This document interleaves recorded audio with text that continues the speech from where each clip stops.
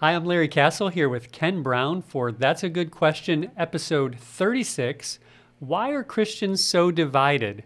Part 2.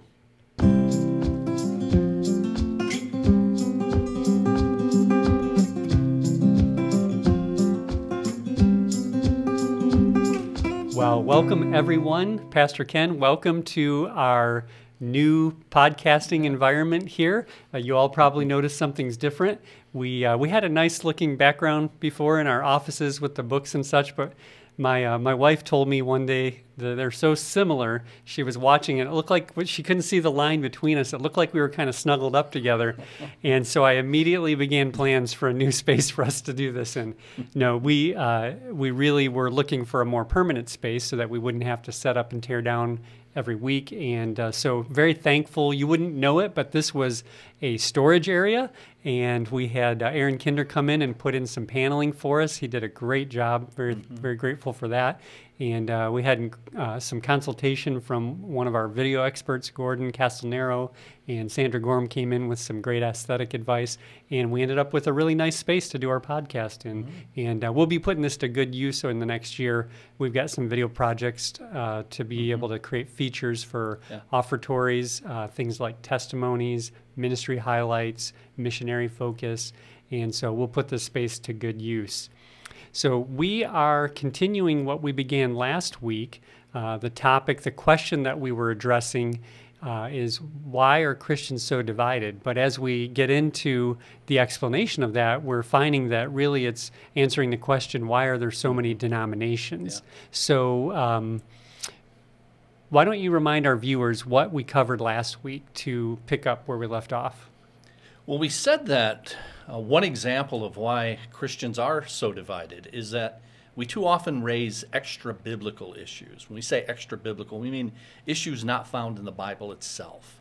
We raise those to biblical status, and then we require that everybody adhere to those. Now, we discussed some of those extra-biblical issues in an episode a few weeks ago. It was episode 29, and it was titled, How Does the Church Avoid Distraction? And we said last week that these are issues that unnecessarily divide us because they take things that are not commanded in the Bible and they elevate them to required standards of conduct for all of God's people.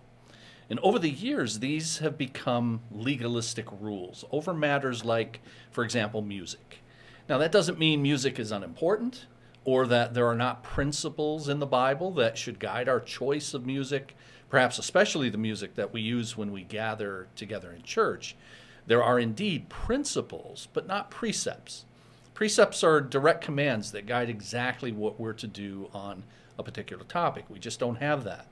Now, we've not always, in our churches, been good about allowing people space for disagreement on application of biblical principles on issues like we listed last week, things like modesty or how you should go about parenting or politics. I mean, believe it or not, there are churches that are devoted to these kinds of things, and some people will even shun those who disagree on them. There are churches that say women can never wear slacks, always got to be a dress or a skirt, sometimes culottes. Culottes. Oh, culottes. That's my daughters love culottes. I bet. And then even, on parenting, there are churches that teach only homeschooling. Being the proper method of education, so all the families in the church homeschool. And then sometimes in churches like that, in addition to the homeschooling, there's an aversion to any age-specific ministry. So in the view of these folks, churches shouldn't have things like Sunday schools or youth ministries, and the children should always be together with their parents. Now, over the years, you and I have observed that, in fact, often too much segregation of the young people from the adult membership of the church is in fact the case. And that deprives our young people of the good influence of older folks in the church. And therefore, we've sought to ensure that there are times when the young and the old mix together, but it hasn't led us to disavow Sunday school or teen ministry. And so I said over the years, and I said last week, that we don't have to arrive at the same conclusions on these matters of application and preference, but we do need to ask the same questions. Yeah, it's a good way to put it. So those are differences that are about things that are not directly addressed in the Bible. But Christians differ over things that are addressed in the Bible, differences over doctrinal issues like baptism, like end times. So why do we differ over things that are directly in the Bible?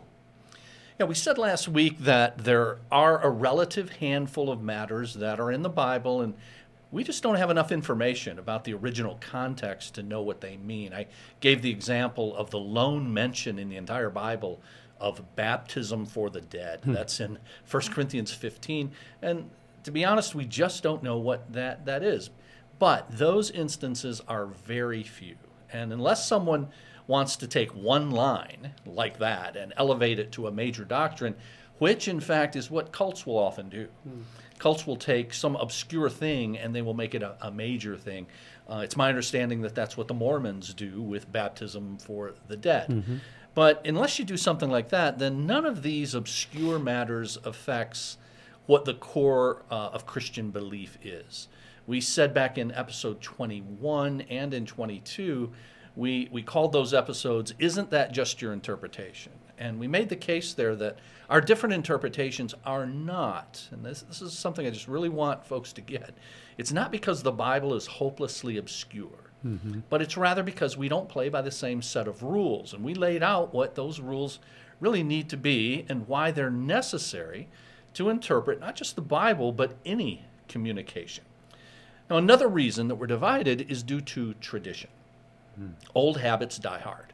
If you're raised in a particular way, then you're going to tend to read the Bible with a bias in that particular direction. I mentioned last week I was raised in the Pentecostal church that my father pastored, and I saw him and I saw people that I love engage in what's called speaking in tongues.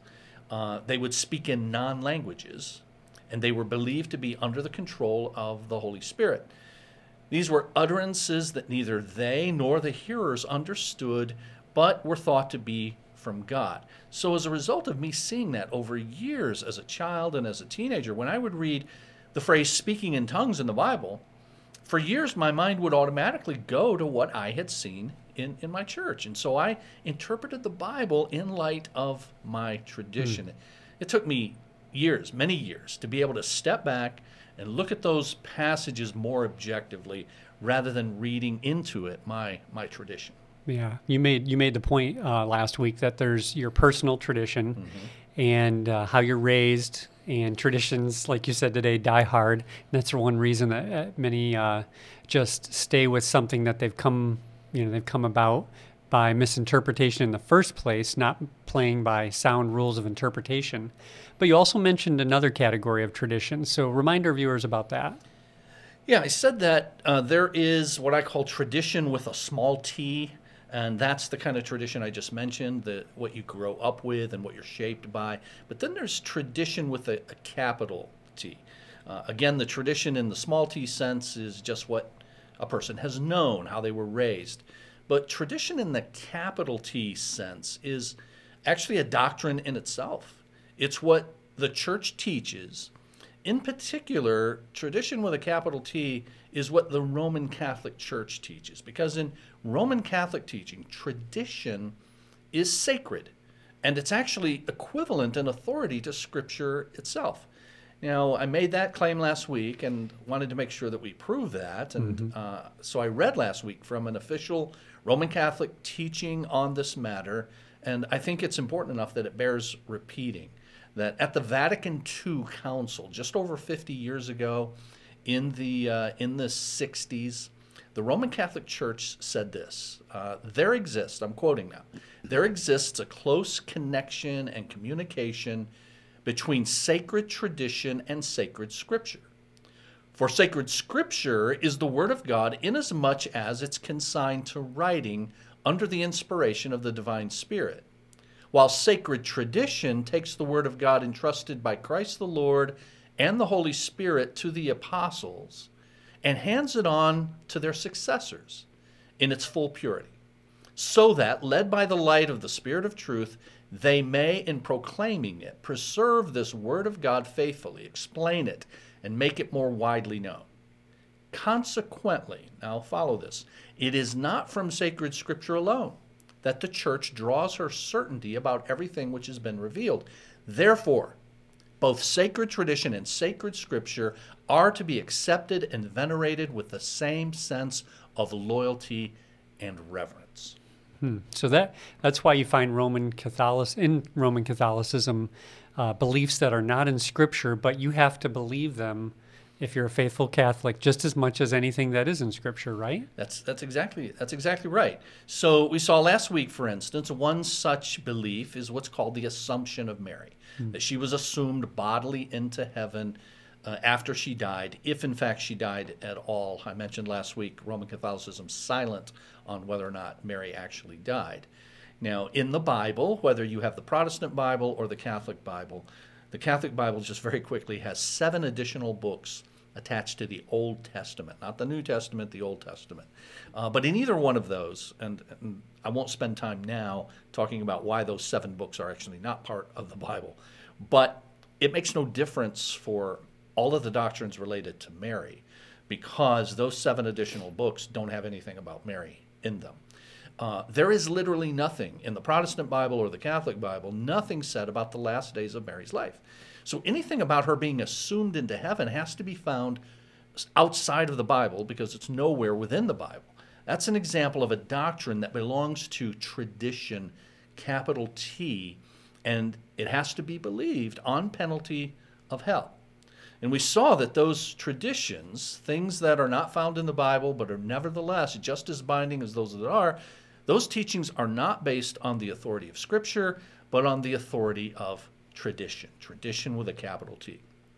Now, how did that happen? We started to talk about that last week, that the church entered a kind of danger zone in the 2nd century because the go-to guys, we kind of joked, who are you going to call? Right? Who are you going to call for heresy, false teaching? One of our viewers actually emailed us about that and said that, like me, they were relieved that we talked about Ghostbusters because it popped into their mind too. Who are you going to call? Heresy Busters. We should get T-shirts made. We're the Heresy Busters. The apostles were the Heresy Busters. If a problem that needed to be straightened out in the church, they were the God-given authorities to do that. And so they would keep the church on the straight and narrow, but they're now gone. After the 1st century, they've all died, and yet false teaching is not gone. It still persists, as it does today. So, on whom or on what are you going to turn now when the apostles are gone to address it? The ultimate authority should have been what one 2nd century Christian called the memoirs of the apostles. That is, the writings of the apostles, the Scripture. Now, the early church, after the 1st century, did in fact give great weight and usually highest honor to what Scripture said. I give numerous quotes to that effect in a series that we've done at our church. It's been several years now, but we did one called What's the Difference? I love that series. And you can find that on our website, and I would encourage those who have the time and the interest to look that up. I'll link to that in this video, in fact. Excellent. Excellent, yes. And you can also find those quotes and more in a 3-volume series of books called Holy Scripture. And that's by author David King, Holy Scripture by David King. And you can buy those separate volumes. One of the volumes is devoted to what the early church taught about the authority of Scripture. So those of you that are budding historians can look that up. So most looked to the Scripture, the writings of the apostles, for their authority in the years following the 1st century. But you're saying some did not. You did have some in the 2nd century who elevated the role of a person, the bishop, to a status above the local church. And so the bishop, rather than being what the New Testament describes it as, the New Testament describes a bishop as a pastor of a local church. And that's not just speculation. I mean, that's on my part. That's not just my opinion. That is just the fact of the matter, that you have passages where the word that's translated bishop is in the very same passage used of a pastor. And so pastor and bishop are the same person in the New Testament. You find that in Acts chapter 20. You find it in 1 Peter chapter 5. So, but what began to develop was, instead of the bishop/pastor, same person, being the leader of a local congregation, the bishop began to preside over churches, plural, an official outside and above the local assembly. And so people began to look to that person. That would be what an apostle was. An apostle was outside and above the church. So these bishops now are being treated in a kind of quasi-apostolic way. They were in fact deemed to be the successors of the apostles. And so you not only had apostolic authority, which the church needed and needs, and that should have come from Scripture. We have the apostles' authority found in what they wrote. But you not only had that, you now had apostolic succession. And that was vested in individuals. Now, with the establishment of the notion of apostolic succession, it was just a short step to the recognition of a supreme bishop, a bishop of bishops. And the most likely candidate for a number of reasons was the Bishop of Rome. So let me just take a bit and describe some history that led to that and made the Bishop of Rome the prime candidate. Yeah, this is very helpful history. If you've never heard it, this is the part. Stop, pause, get something to drink, sit down, pay close attention. Very helpful stuff right here. Well, as we go to the early centuries of Christianity, one of the main events is the conversion of someone named Constantine, the Roman Emperor Constantine. And he is converted, whether he was genuinely converted, born again to Christianity or not, is not the point for this lesson. But he became a Christian, at least in the sense that I'm going to describe here. In the year 312 AD, he's in a battle, and it's called the Battle of the Milvian Bridge. So you can Google all of this, those of you that care about it. The Battle of the Milvian Bridge, 312 AD. But he said that he saw a sign in the sky in the shape of a cross, and it said, "At this sign, conquer." And he took that to mean that God, and in particular Christ, because of the cross, was on his side. And lo and behold, he goes on to win the battle. So this is evidence to him that Christ is real, and therefore he becomes a Christian. So in the following year, 313 AD, is this famous document called the Edict of Milan. And Constantine, in this edict, makes Christianity not the favored religion, but now a legal religion. Well, that was a huge change, because in the Roman Empire for the first 2 centuries of Christianity, if you find it in the Bible in the 1st century and then the century that followed, the 2nd century, it was an outlawed religion and it was a persecuted. All the passages about how to deal with persecution. Exactly, are about that. So now he makes it a legal religion. And so after his conversion to Christianity, Christianity moved, what one historian said was swiftly, from the seclusion of the catacombs to the prestige of the palaces. The movement started... That sounds familiar to me. Cairns. I don't know. Oh, yeah. No, actually, I was going to say it just reminds me of politics in our country a little bit. Oh, yeah. Sorry, that's another episode. Okay, don't get me going on that. Yeah. But, this historian said that the movement, Christianity, started the 4th century. Now, when we say 4th century, we need to remember we're talking about the 300s. So it started the 300s.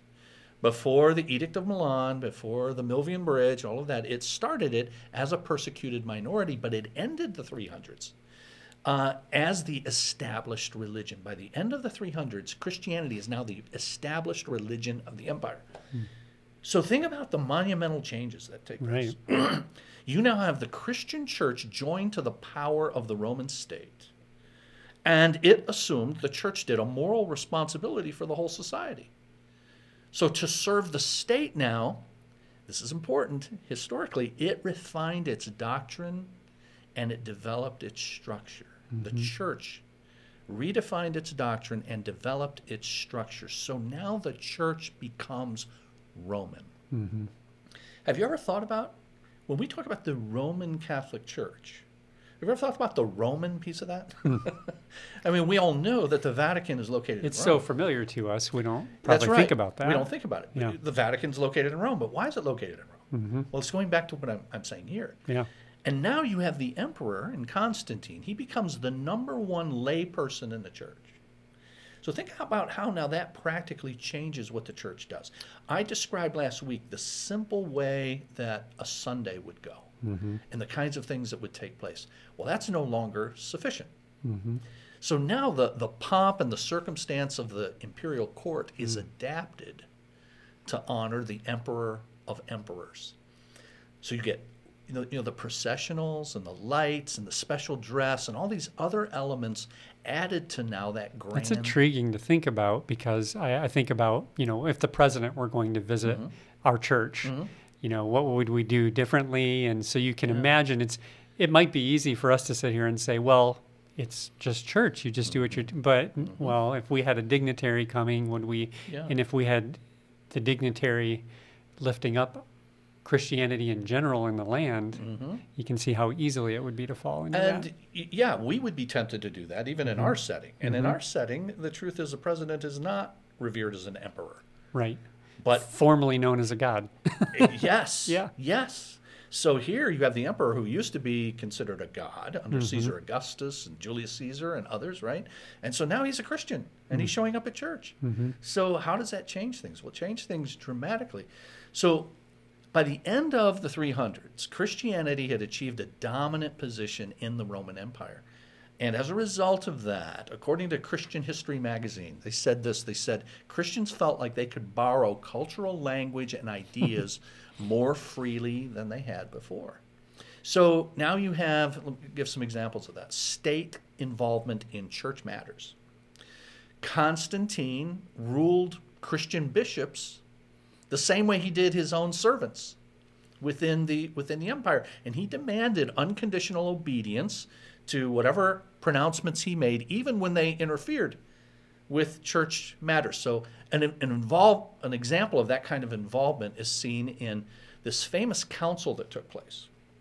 Just less than 15 years after Constantine is converted, you have this famous council, the Council of Nicaea. And that was in 325 AD.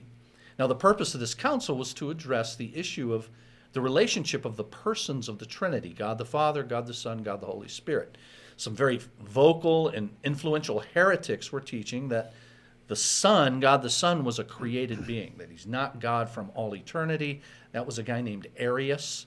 Arius had this infamous statement called, "There was a time when he was not." There was a time when God the Son was not. He rather was created. The council denounced him and pronounced on this important issue. But that council and the way it was formed and the way it went about its business represented another important development, not just the issue they dealt with. But here was the thing. That council was called by the emperor. The emperor said, you guys are going to meet and settle this. So not just what they were going over, but how they go about it. And so a precedent was set that continued for centuries. So you've got the state now involved in church affairs, and then you had the church involved in state affairs over time. And historical events conspired to enhance the reputation of one church leader in particular, the Bishop of Rome, because Rome had been the traditional center of authority of the Roman world for 500 years. It was the largest city in the West. And then get this, Constantine, in the year 330, he moves his capital from Rome to what's now modern-day Turkey, Istanbul, Turkey. He moves it there. And he named it at the time, it was called, in all humility, Constantinople. And so for centuries, that was the name of what is now Istanbul, Turkey, Constantinople.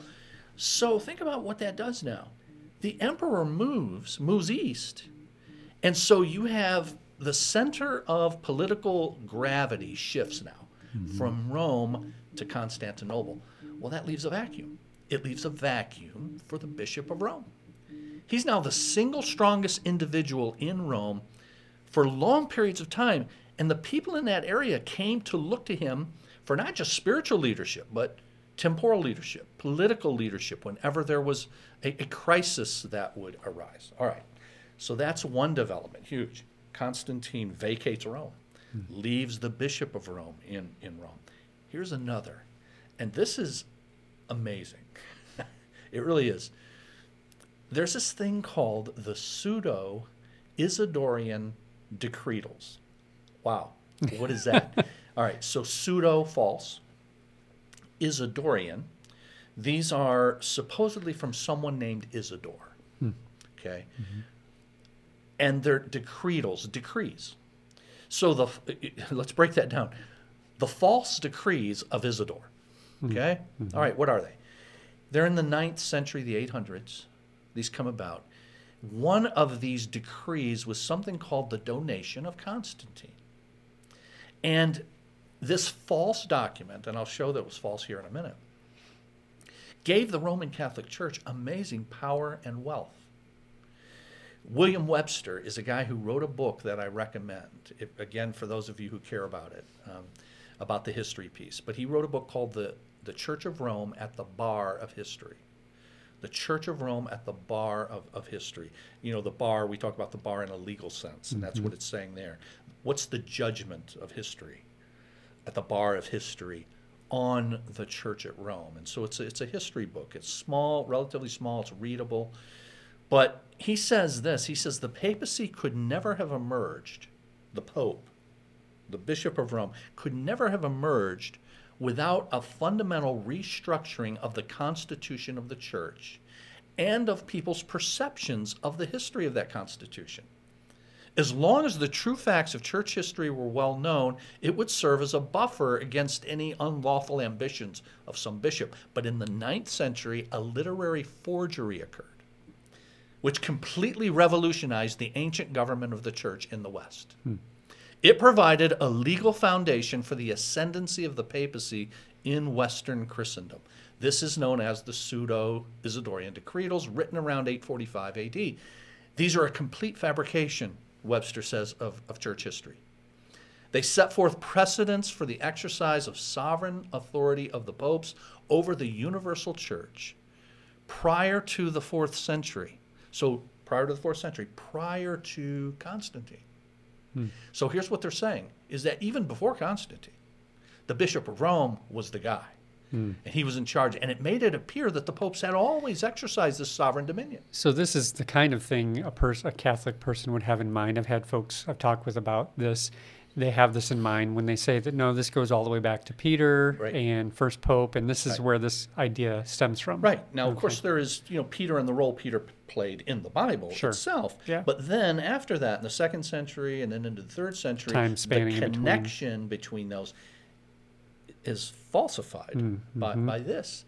And so even before the 4th century, this is saying that the popes had always recognized and had been recognized as having this sovereign authority over the church, even over church councils. Now, William Webster, the guy I quoted, wrote this book, The Church of Rome at the Bar of History. He's a Protestant. And so you could say, understandably, all right, he's some guy who doesn't believe it, and he's saying this stuff's a forgery and it's all false and all of that. Here's where it gets better. Roman Catholic historians admit this. They freely admit this. Again, Google all of this. Google the Pseudo-Isidorian Decretals. Google the Donation of Constantine. So they recognize that these are forgeries, yes, but they represent. So maybe like how, is it John 6, am I thinking of? Okay. Someone who preaches from the end of John, the longer ending. And, that's Mark 16 Mark, you're talking about. Sorry, Mark 16, okay. Okay. John 6, I don't know what I was thinking. Yeah, Mark 16, so you've got a longer ending that's pretty apparently not historical, and but it really preaches. So this is that's a good rough analogy. That's a great analogy. No, it's a good analogy. Yeah, I think that's right. Yeah, these are not true, but nevertheless, the papacy thing is still true, would be the idea. So here's a Roman Catholic historian, and a noted Roman Catholic historian, who lived in the 1800s, and what's notable about that is it's in 1870, that the Roman Catholic Church declared the dogma of the infallibility of the Pope. 1870. Wow. Now, because of tradition with a capital T, what they will say, this has always been taught, but we just formulated it in 1870. Well, this guy, this Roman Catholic historian, Johann von Dollinger, that's a cool name. That's a matter of opinion. But he lived at that time, and he confirms that these documents are false, and he provides a summary of their history and their impact. Here's what he says. In the middle of the 9th century, about 845, as we already saw, there arose the huge fabrication of the Isidorian decretals. About 100 pretended decrees of the earliest popes. Notice how he says that. These pretend to be decrees of popes from before, together with certain, go ahead. I was just going to say that seems like something that would be condemnation worthy. Fake decrees of a pope. Fake decree. Yeah, so the pope is faking things? Or someone people's made attributing decrees. these And I mean, if we came up with something that was 3rd Peter and I really made it up, but it's supposed to be God's word, that'd be condemnation worthy, right? Indeed. And he condemns it. But like you said, he still says, but still, as a Catholic, the papacy is still true. So he says that you got those, the pseudo-Isidorian, false, spurious writings, together with certain spurious writings of other church dignitaries and acts of synods. These were fabricated, and they were eagerly seized upon to be used as genuine documents in support of the new claims put forward by the Pope and his successors. That the pseudo-Isidorian principles eventually revolutionized the whole constitution of the church and introduced a new system in place of the old. On that point, there can be no controversy among candid historians. Wow. Right? So this is a Roman Catholic saying this. Yeah. So the most potent instrument of this new papal system was, and thanks for staying with me on this, but was something called Gratian's Decretum. I need a notebook to write all these big names down. Gratian's Decretum. All right. In this work, now, the Isidorian forgeries were combined with those of others, and this one displaced all the other older collections of canon law, and they became the manual from which theologians, for the most part, derived their knowledge of the church fathers and of councils. Hear what's said about this. No book has ever come near it in its influence in the church, although there's scarcely another so chock full of gross errors, both intentional and unintentional. That's by a Roman Catholic. Wow, that is amazingly candid. Many Christians don't know history like that, and that keeps us from seeing where some of what we see today comes from, right? Absolutely. And that lack of historical knowledge not only blinds us to where things that we see today came from, it also sometimes gives an advantage to those who quote the so-called church fathers to support their view that the Roman Catholic Church is the true church. If you're not careful, you can be mesmerized by the history if you don't realize it's built on some of these forgeries. And built on these forgeries as an historical matter of fact. That is a fact, an indisputable fact, that it's built on these forgeries. So let me give an example of the kind of sleight of hand that has to take place in order for appeals to the church fathers to work in favor of Roman Catholicism. So here's a guy, again from the 1800s, a guy named John Henry Newman, became a cardinal within the Roman Catholic Church. The reason he is so celebrated within Roman Catholicism is because he was a convert to Catholicism from Protestantism. And they quote him incessantly.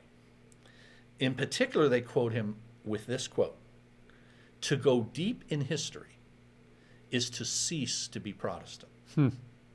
So the claim is, if you really know your history, you just can't be a Protestant because it's all on the side of we Roman Catholics. Not quite, okay? Not if you look at the pseudo-Isidorian decretals, the donation of God, all that stuff. And if you go far enough back. And if you go far enough back, like all the way to the Bible, Yeah. in fact, Yeah. right? So, but Newman knew that. Newman knew the history. He knew about the forgeries. He knew all of that. So he came up with something, and he is celebrated. He is actually known, not just for that quote, but more for this. Something called the doctrine of development. He argued that all of these later Roman doctrines and practices, like the infallibility of the Pope, even though it was only 1870 that it was dogmatized, he said that these doctrines and practices were hidden in the church, but from the very beginning. They were just made explicit. They just developed. That's what this idea of the development of doctrine comes from. They were developed over time, made more explicit over time under the guidance of the Holy Spirit. But the problem many Roman Catholics fail to see is that there's a huge difference between development and contradiction. Yeah. It's one thing to use different language to teach something that, in fact, the church has always taught. You might use some language later to describe the Trinity. Yeah. Church has always taught the Trinity, but you didn't use till centuries later the term Trinity. Right. But that's something that was always taught in Christianity. It's another thing altogether to begin teaching something the church has always denied. And in fact, in the history of the church, it has always denied that there was a supreme bishop of bishops, a papal supremacy over other pastors and bishops. So here's then, what do you do with that? Well, one approach is Newman's approach, the development of doctrine, to try to make it work. Here's another cardinal. Same time frame, 1800s. So he's a contemporary of Newman. This guy is a contemporary of this decree, this dogmatic statement about the infallibility of the Pope in 1870. His name's Henry Edward Manning, cardinal. Okay. But he says this. He says, you know what? We don't need history at all. So that's how bad it gets. You go from this history track's not working. Let's shift gears. Yes, history's all on our side. Nah, history's not on all our side, but we don't need it anyway. This is what he says. The appeal to antiquity is treason and heresy. Wow. And, quote, the only divine evidence to us of what was primitive, that is what was, the oldest, is the witness and voice of the church at this hour. You see what he's saying? Yeah. He's saying that to examine church history in order to find support for the claims of the Roman church is to demonstrate you don't have a full faith in the church. It's to place human reason above faith in the church. If you want to know what the early church taught, all you have to do, he's saying, is look at what the Roman Catholic Church teaches today. So the impressiveness of the Roman Catholic Church's appeal to antiquity, to history, guys and gals, our viewers, it's much more apparent than it is real once you look into it. History is on the side of those who believe the Bible, not the church, to be the final authority for faith and practice. Yeah. So how did that influence us today then? Shift gears to talking about that, especially those of us who aren't a part of the Roman Catholic Church. Yeah. Well, we need to remember that the reformers, sometimes called the magisterial reformers, the major reformers. I mean, there were more lesser-known reformers that didn't rule as reformers, like the well-known names. The well-known names are who? Zwingli, Ulrich Zwingli, John Calvin, Martin Luther, of course, who is credited with starting the Reformation in 1517. But we got to remember that all of them were Roman Catholics. Yeah. So this is how it kind of comes our way. They brought with them... It is shocking sometimes you read something that they've written, and there's also, if you look at the modern day denominations, there's other influences from just the original founders. But yeah, you look at the things that they've written, and you're like, wow, that seems pretty Catholic. Exactly, and there's good reason for that, Yeah. because they were all former Roman Catholics, and so they brought with them what I call, for lack of a better term, the residue of Catholicism in some areas. Now, thankfully, in the most important areas, they rejected what Roman Catholicism teaches, namely about how one establishes a relationship with God. How is one justified? How is a person saved? But they brought with them some of it in two key areas, worship and government, liturgy and church government. And so very quickly, liturgy or worship.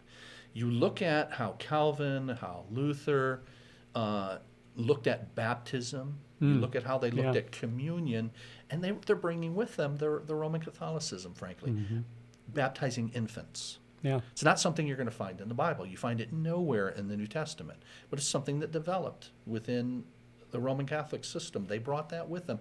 It's still practiced today in the denominations that have come out of that stream. Lutheranism, in the case of Calvin, many of our Reformed denominations, especially our Presbyterian friends, practice right on salvation, thank the Lord. Yeah, and in infuse that with different meaning that fits with their soteriology. That's right. Yeah. Fancy term, soteriology. With their doctrine of salvation. Thank Hey, you. come on, you throw out all these fancy names. I've got to show that I went to seminary too. Yeah, exactly. And so it's not baptism usually for salvation, although it depends on Which- and a lot of people aren't, if they're not taught that, they catch that. If it's not taught, it's often caught. Yeah. That you have to have this. So, but nevertheless, whatever the significance that's assigned to it, the very act of baptizing an infant is just something foreign to the Bible. Yeah. Okay. And then communion. Same thing with communion. In Roman Catholicism, you have transubstantiation, that this literally becomes the body and blood of Christ. So they rejected that, but still there's this elevated view of communion that you have consubstantiation in Lutheranism. It's transformed into the elements, the body and blood. Con is his body and blood are with it. Yeah, con. you're remembering well. Exactly. And so with and over, under the elements, I mean, that's actually how it's described. And then Calvin says, nah, it's not consubstantiation, but it's the spiritual presence of Christ in the elements. Okay, Zwingli, we think, got it right biblically. These are a memorial that they are remembering, baptism, communion. All right, so when you look at liturgy and worship, you can see how they would carry that kind of thing with them. They revised it in important ways, thankfully, but nevertheless, still ascribe an importance to some of these liturgical elements of worship that are not exactly what the Bible teaches. And then you take church government. In church government, you have authorities outside of the congregation. So you have synods within the Lutheran Church. The Missouri Synod, the Wisconsin Synod. These are then synods that are outside and over the authority of the local church. Same thing within the Presbyterian system. You have the session. You have sessions within a church, but then you have the presbytery, which is a body of elders that are over the local church. And our understanding as we look at Scripture is that the congregation, the local church, is the highest ecclesiastical authority, and within that you have pastors / bishops / overseers. But you can see how that is residue carried over from the Roman Catholic structure. Yeah, it makes good sense when you understand it in that context. So we're saying we are divided for some good reasons, in the sense that we need to call out and refuse to participate with error. But are all errors equally serious? Thanks. Very good question. And I think we do need to get this straight, because the answer is no, is the short answer. Jesus himself spoke of in Matthew chapter 23, he said that there are weightier matters of the law. So Jesus implicitly is saying there that there are some things that are more important than others. And indeed there are. I mentioned salvation. Thank the Lord that Luther got justification by faith alone, right?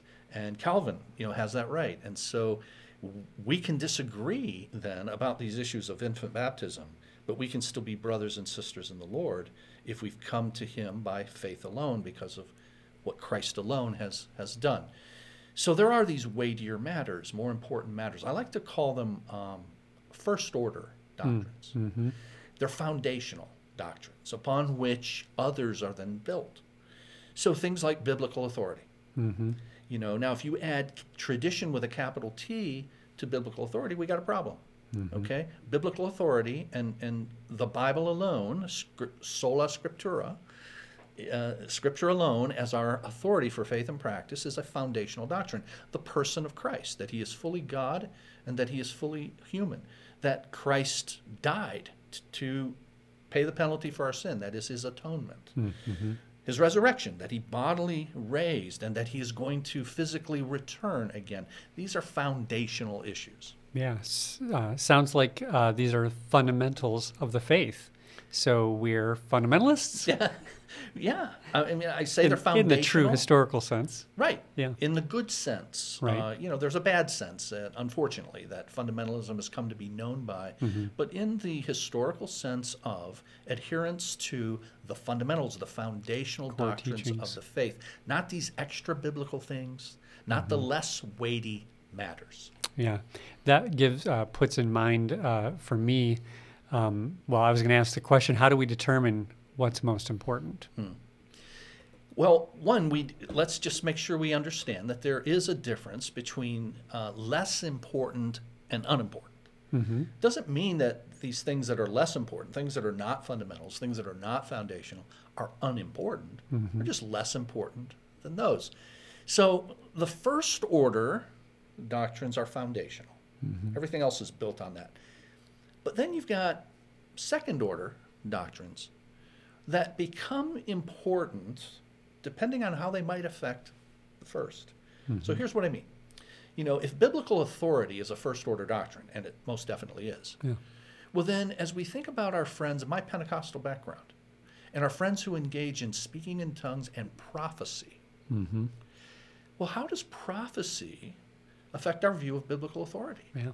Because if you have now people still giving revelation from God, is the Bible now the only authority? You've got this extra authority.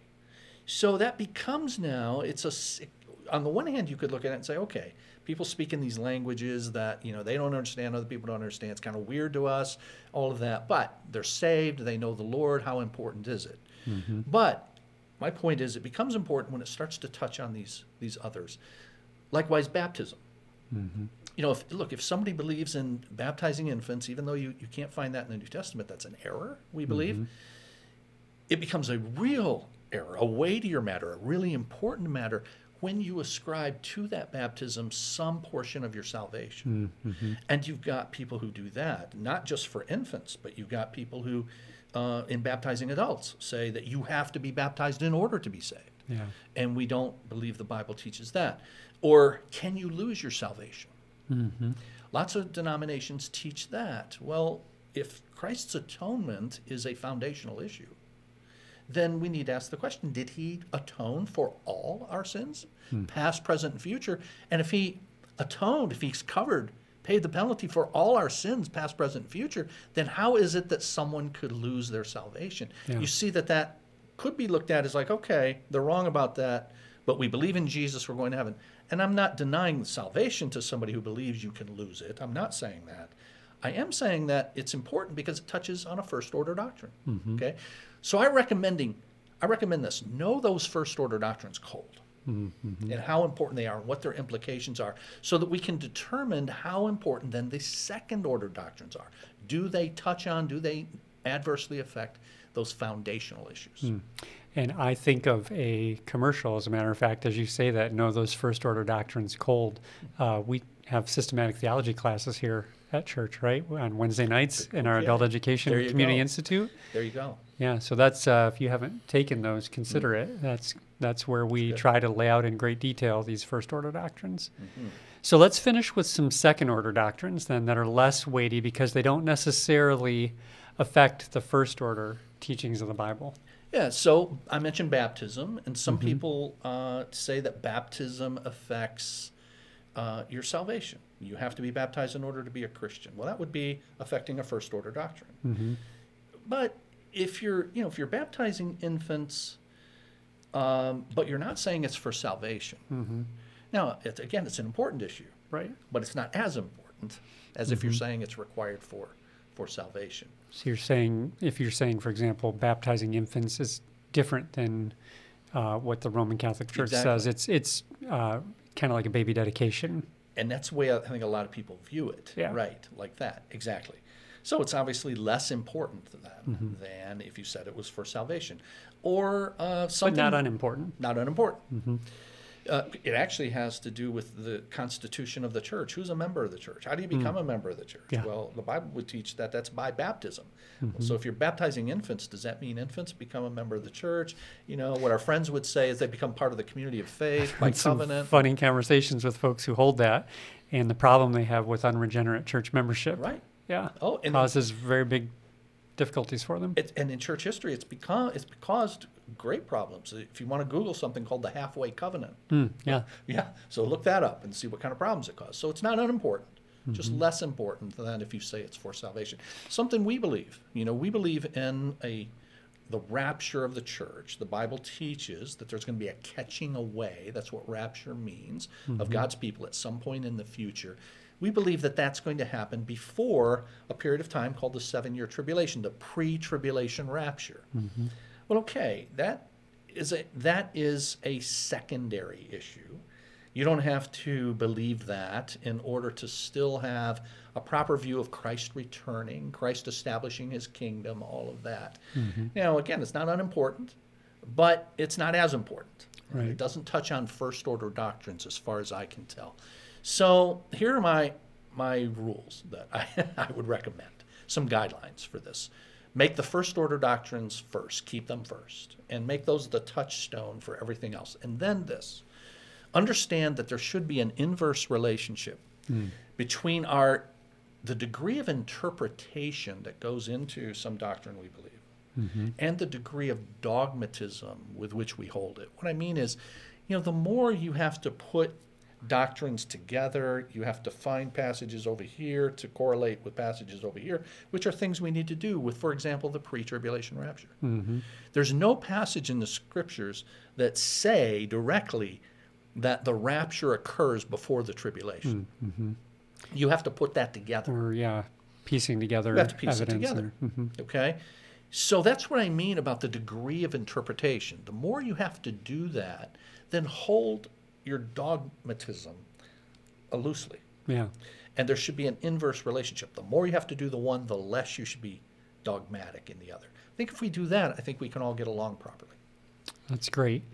Well, we've given the folks a marathon. This is 51 minutes so far today, but well worth it. The content today is very helpful. The series that you recommended, I'll link to in the comments below this or the notes below this video. What's the difference? And this content's just very important. Part of it goes to knowing the difference between these first order, second order when you understand some of those changes. So thank you all for tuning in and watching with us. Thank you, Pastor Ken, for lending us these insights. Just want to remind you that if you haven't already, subscribe to our YouTube channel. Hit the notification bell so that you know when new episodes are coming out. And then also on our Facebook page, you can like this post. We try to list these out on the page and then share it with folks so that they're aware of these episodes and also can be helped with them like you have been. And that's it for us for this week. We will see you in the next episode. If you have a question you'd like us to consider, you can send that in to our email address, info@cbctrenton.com, or text it to us at 97000.